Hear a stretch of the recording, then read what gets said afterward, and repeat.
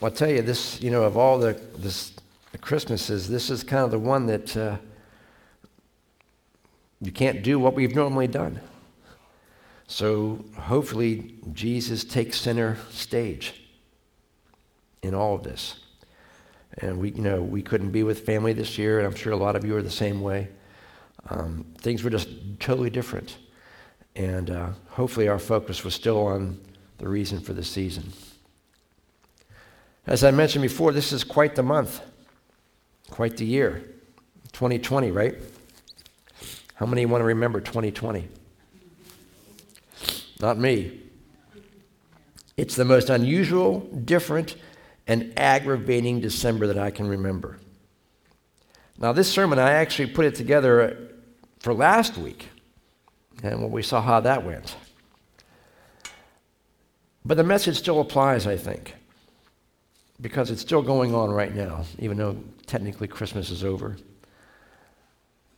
But I was thinking about what to say the Sunday before Christmas, and we're in the book of Nehemiah, we're doing that, but it's Christmas, do I focus on Christmas? And a couple of Sundays ago, or a couple of weeks ago, I woke up in the morning with the lyrics of an old song going through my head. Now, this is an old song. If you are a certain age, you may know it. The name of the song is "I'm Not Gonna Let It Bother Me Tonight." It was written by a group by the name of Atlanta Rhythm Section. It's written in 78, so it's 40-some years old. And the lyrics came to my mind. I don't know why they did. I had the song, but the lyrics just came to my mind, and they go like this. I picked up the paper this morning and read all the daily blues. The world is one big tragedy. I wonder what I can do. About all the pain and injustice, about all of the sorrow. We're living in a danger zone. The world could end tomorrow. But I'm not going to let it bother me tonight. I'm not going to let it bother me tonight. The world is in an uproar, and I see no end in sight, but I'm not going to let it bother me tonight. Now, that song was 42 years ago, and people had the same thoughts 42 years ago that we seem to be having today. And I think that the sentiment has been the same for every generation. If you were around and not a baby in World War II, I'm sure you thought the world was in an uproar and terrible times. In the late 40s, early 50s, polio was the rage. Everyone was getting that. That was a dangerous, scary thing. Every generation feels that their world is in a mess and that it can't get any worse. And don't we feel that way today? We have this goofy virus, the lockdowns, the quarantines, the election problems. This Christmas has got to be the worst one ever, right? What good can come from this type of a Christmas? What can God actually do when all this is going on? The title of the sermon is What's Different Today? Well, let's see what was happening the time that Jesus was born. Luke 1:30 says, "Don't be frightened, Mary," the angel told her, "for God has decided to bless you. You will become pregnant and have a son, and you are to name him Jesus." Now we look at that with today's society and think, oh, okay. But what do you have? You have an unmarried teenage girl with an unplanned pregnancy. It's probably a good thing Planned Parenthood wasn't around back then. God says it's going to be a blessing. Now, I'm not sure about her, but I'm thinking that maybe at that particular moment she wasn't thinking this was a blessing because it wasn't celebrated back then. An unplanned pregnancy or unmarried woman who was pregnant would be an object of ridicule and scorn and ostracized from the community. I wrote down here a question. What are you experiencing right now that you would say would cause your life to be in a turmoil, as hers was? Illness, job loss, financial problems. What's turned your life upside down? Do you think it's on the same scale that Mary had? Then in Matthew 2:1 it says, Jesus was born in the town of Bethlehem in Judea during the reign of King Herod. Jesus was born in a town or in a time when there was a horrible, godless king ruling the Roman Empire, a decidedly godless country. Does that sound familiar? Herod had been credited with killing or having killed all of those who would have gotten his way to be king. And Rome at that time was similar to Egypt of old. The Jews were basically slaves in their own town. Romans ruled the Jewish people. They were treated as property. Soldiers would have been walking the streets, weapons in hand, like we see today in other countries. It was like a war-torn country back then. How many of you ever heard the expression, I wouldn't want to bring children into a world like this? Well, look at what was happening back then.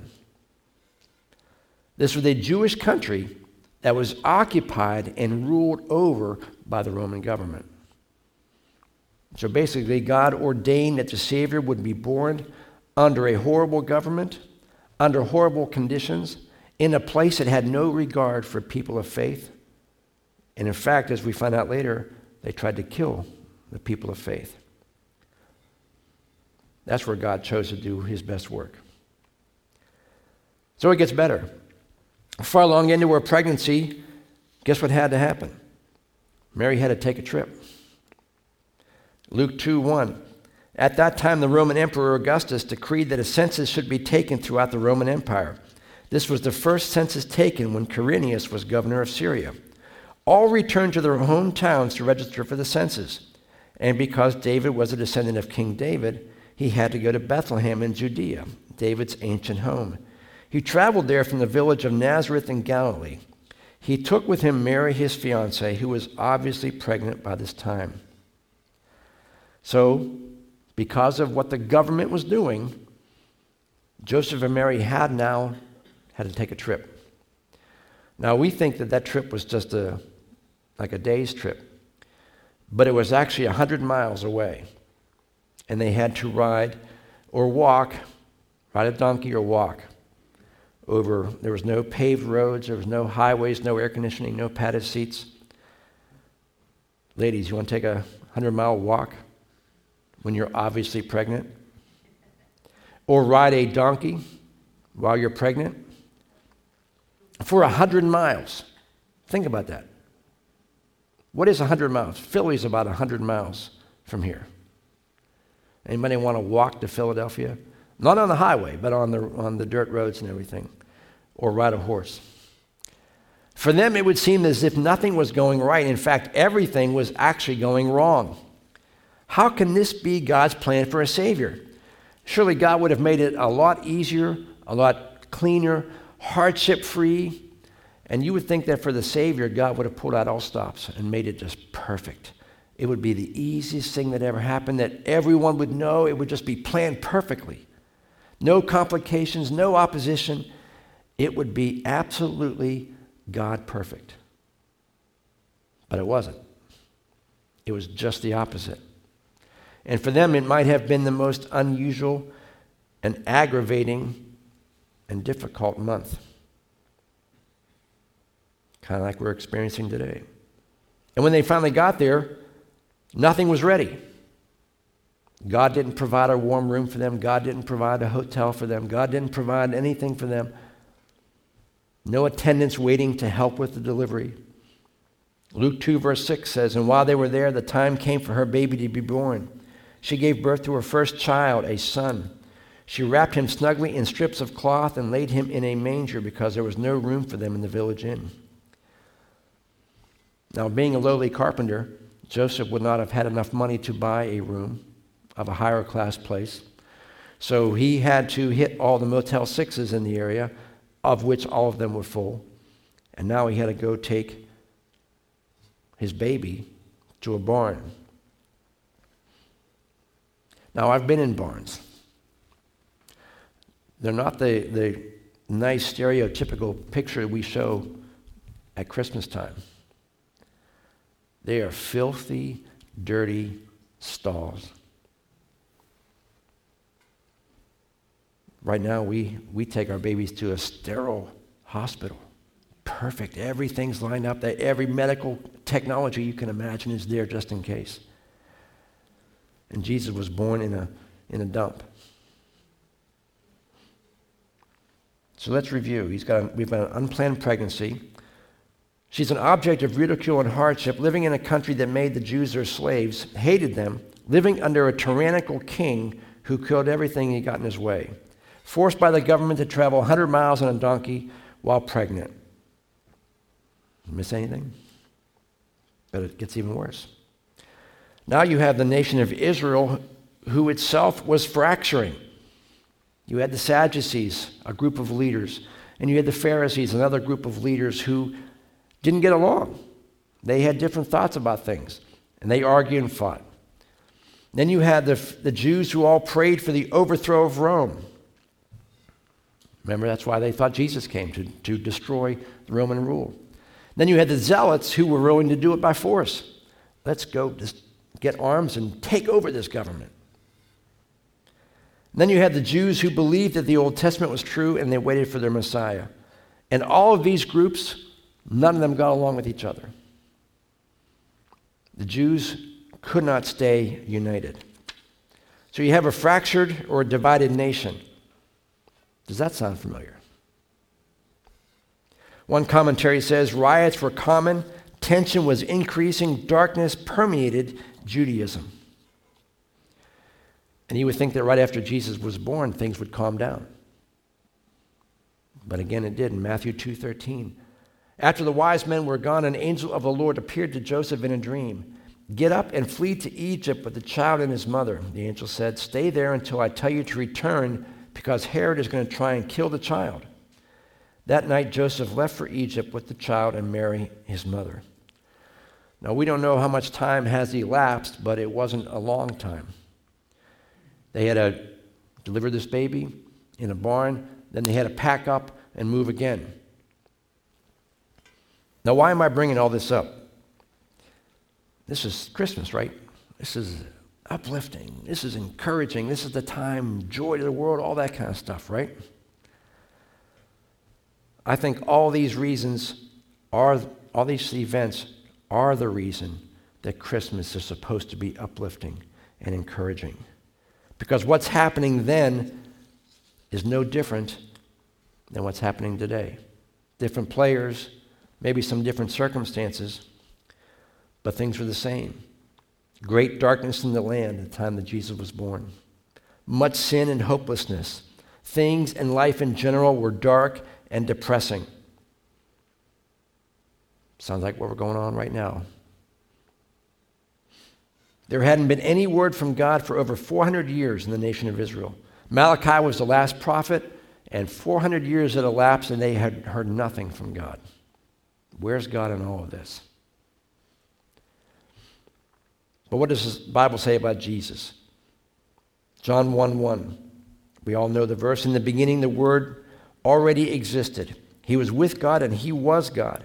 He was in the beginning with God. He created everything there is. Nothing exists that He didn't make. Life itself was in Him, and this life gives light to everyone. The light shines through the darkness, and the darkness can never extinguish it. Remember the song. Our world is in an uproar, and I see no end in sight. But I'm not going to let it bother me tonight. When Jesus was born, there was much sin and darkness, uproar and turmoil, with no end in sight. And Jesus came right in the middle of that. Why? To give the people that were living in those times hope. There's going to be an end to this. Jesus came. There's going to be an end. We live in a fallen world that is in an uproar, full of turmoil. We are surrounded by sin and darkness. And as I mentioned before, we're surrounded by the virus and lockdowns and quarantines and everything else. But Jesus came to show us that in spite of what's happening around us, God still does His best work when the darkness is the darkest. And we had our candlelight service the other night. Candlelight service is supposed to represent a physical example of how just a small amount of light overcomes all the darkness. And the darker it is, the brighter the little light will be. How many of you use your phone at night for a light? Now, my phone is set on like maximum light. So in the daytime, it's really bright, but at nighttime, it's really bright too. So if I get up in the middle of the night, look at my phone, I am blinded by my phone. If I turn it on here, you can't even tell. But if you turn it on at night, it just lights up the entire room. God didn't wait until things were perfect to introduce his son. He did it possibly at the worst time.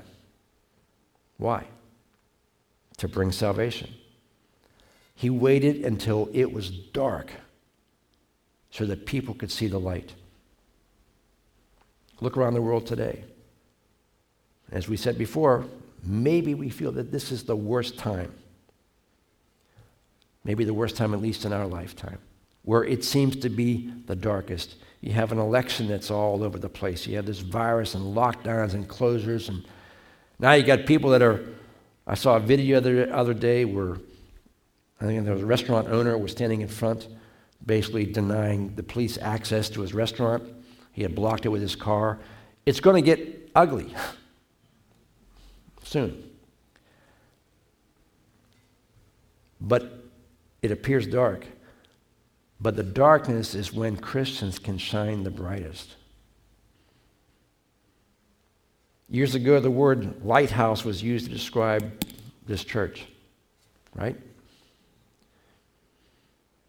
The term is never more true than it is today.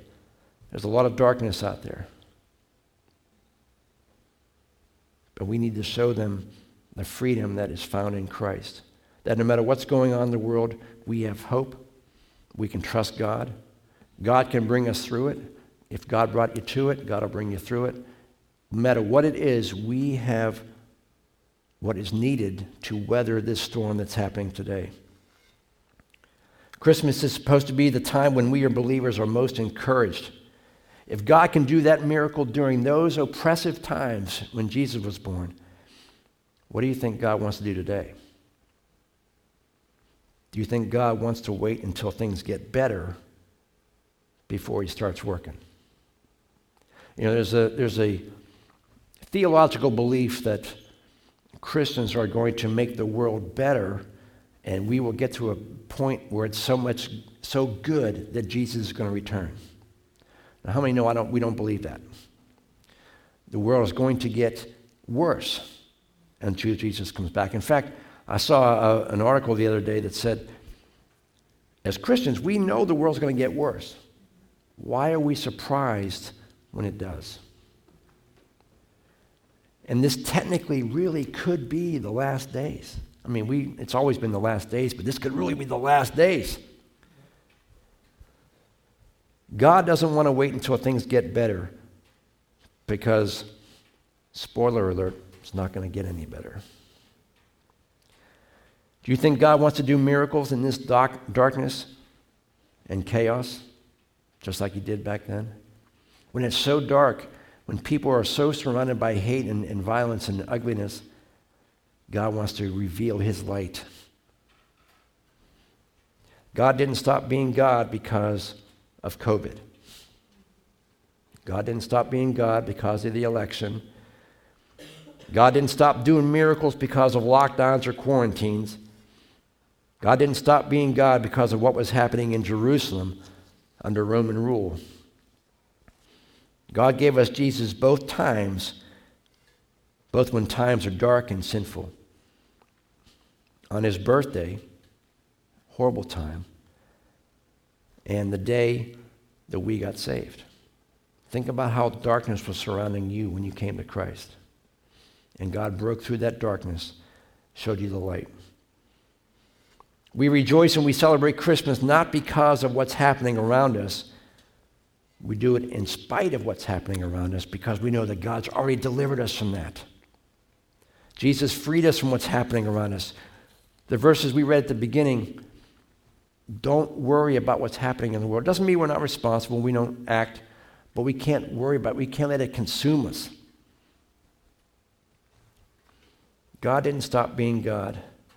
And that means the church doesn't stop being the church. If we have God's Holy Spirit, then guess what? God can do his best work through us, right? We're God's representatives. We're to work as light, just like Jesus was the light back then. God appeared to them when times were terrible, and I believe that God can do the same now. God triumphed over the events on the day that Jesus was born, the horrible situations that were going on around him, and I believe that God can triumph in days like today. We as believers can also triumph over circumstances that we face every day. This is such a weird time. I tell you, it's such a difficult time. But you know what? None of this surprised God. None of this caught him off guard.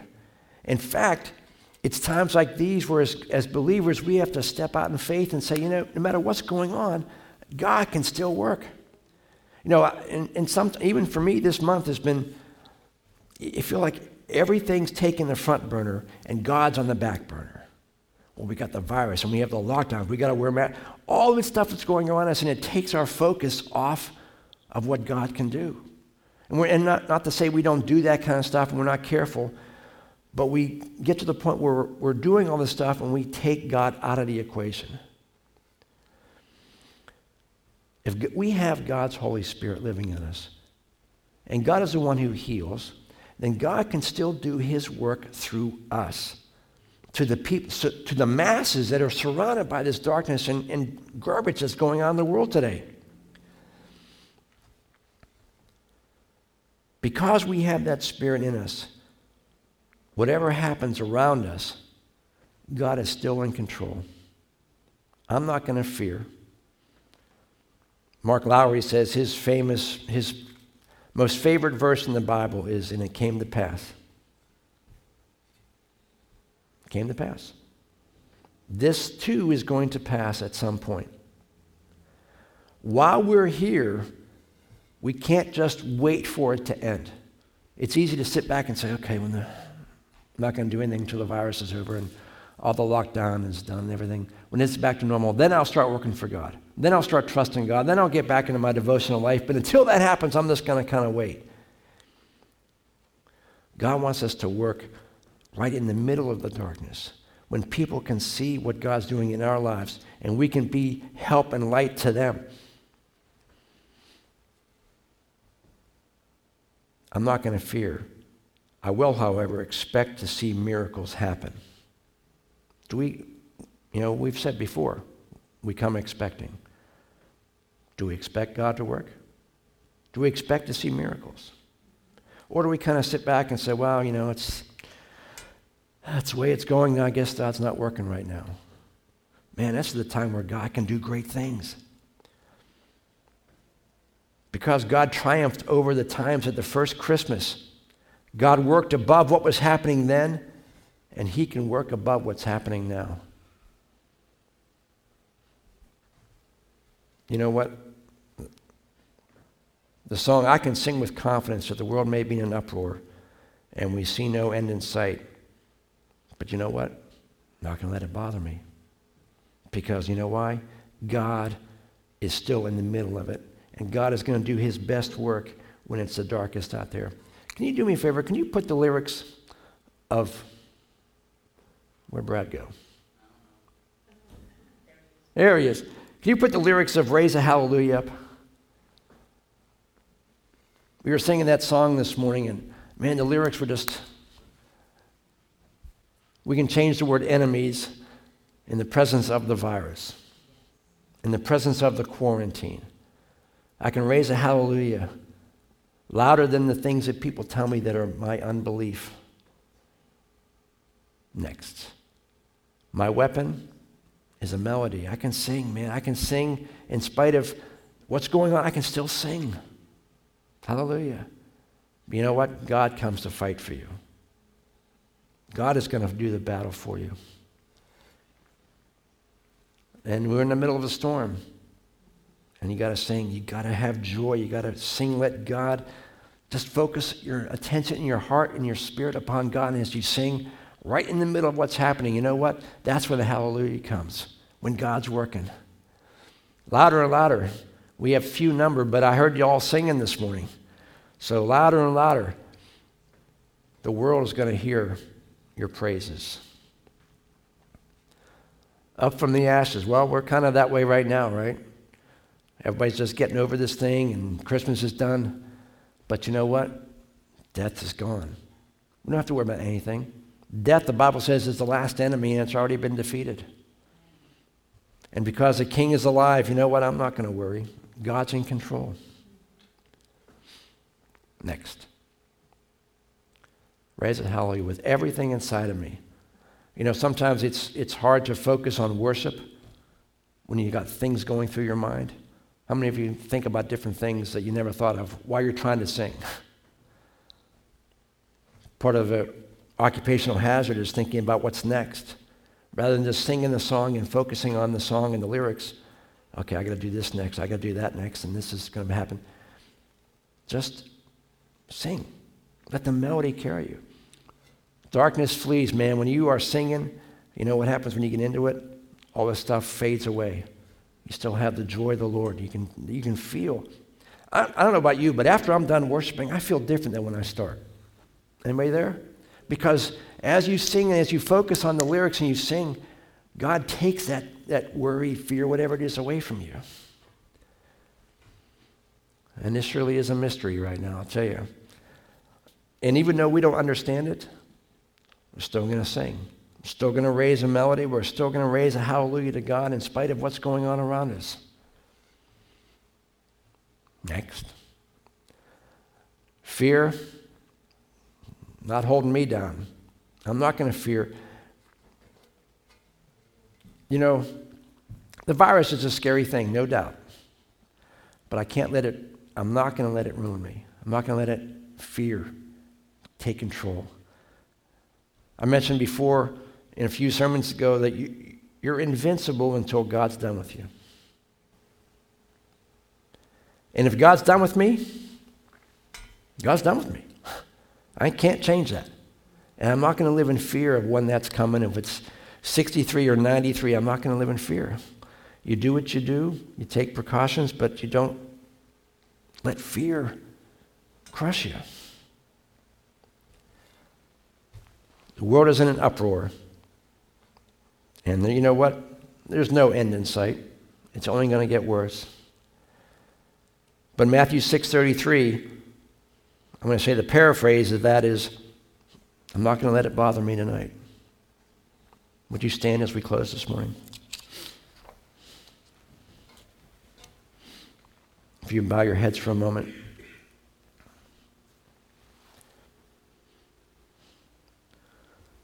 This really is a unique time, at least in my lifetime. And sometimes when things get off the usual or the normal, it kind of sets us back a step. If you're like me, you get a pattern going, and when that pattern is broken or changed for whatever way, it kind of throws you off a bit. And I think that's when God wants us to step out and trust Him all the more. When you don't see the pattern, you don't see what's happening next, you can't plan for tomorrow. And we all like to plan. But when you can't plan, you can't really prepare because you don't know what's happening. That's when you have to trust God. That God is still in control. God's plan is still working regardless of what is happening here. God is able and works through our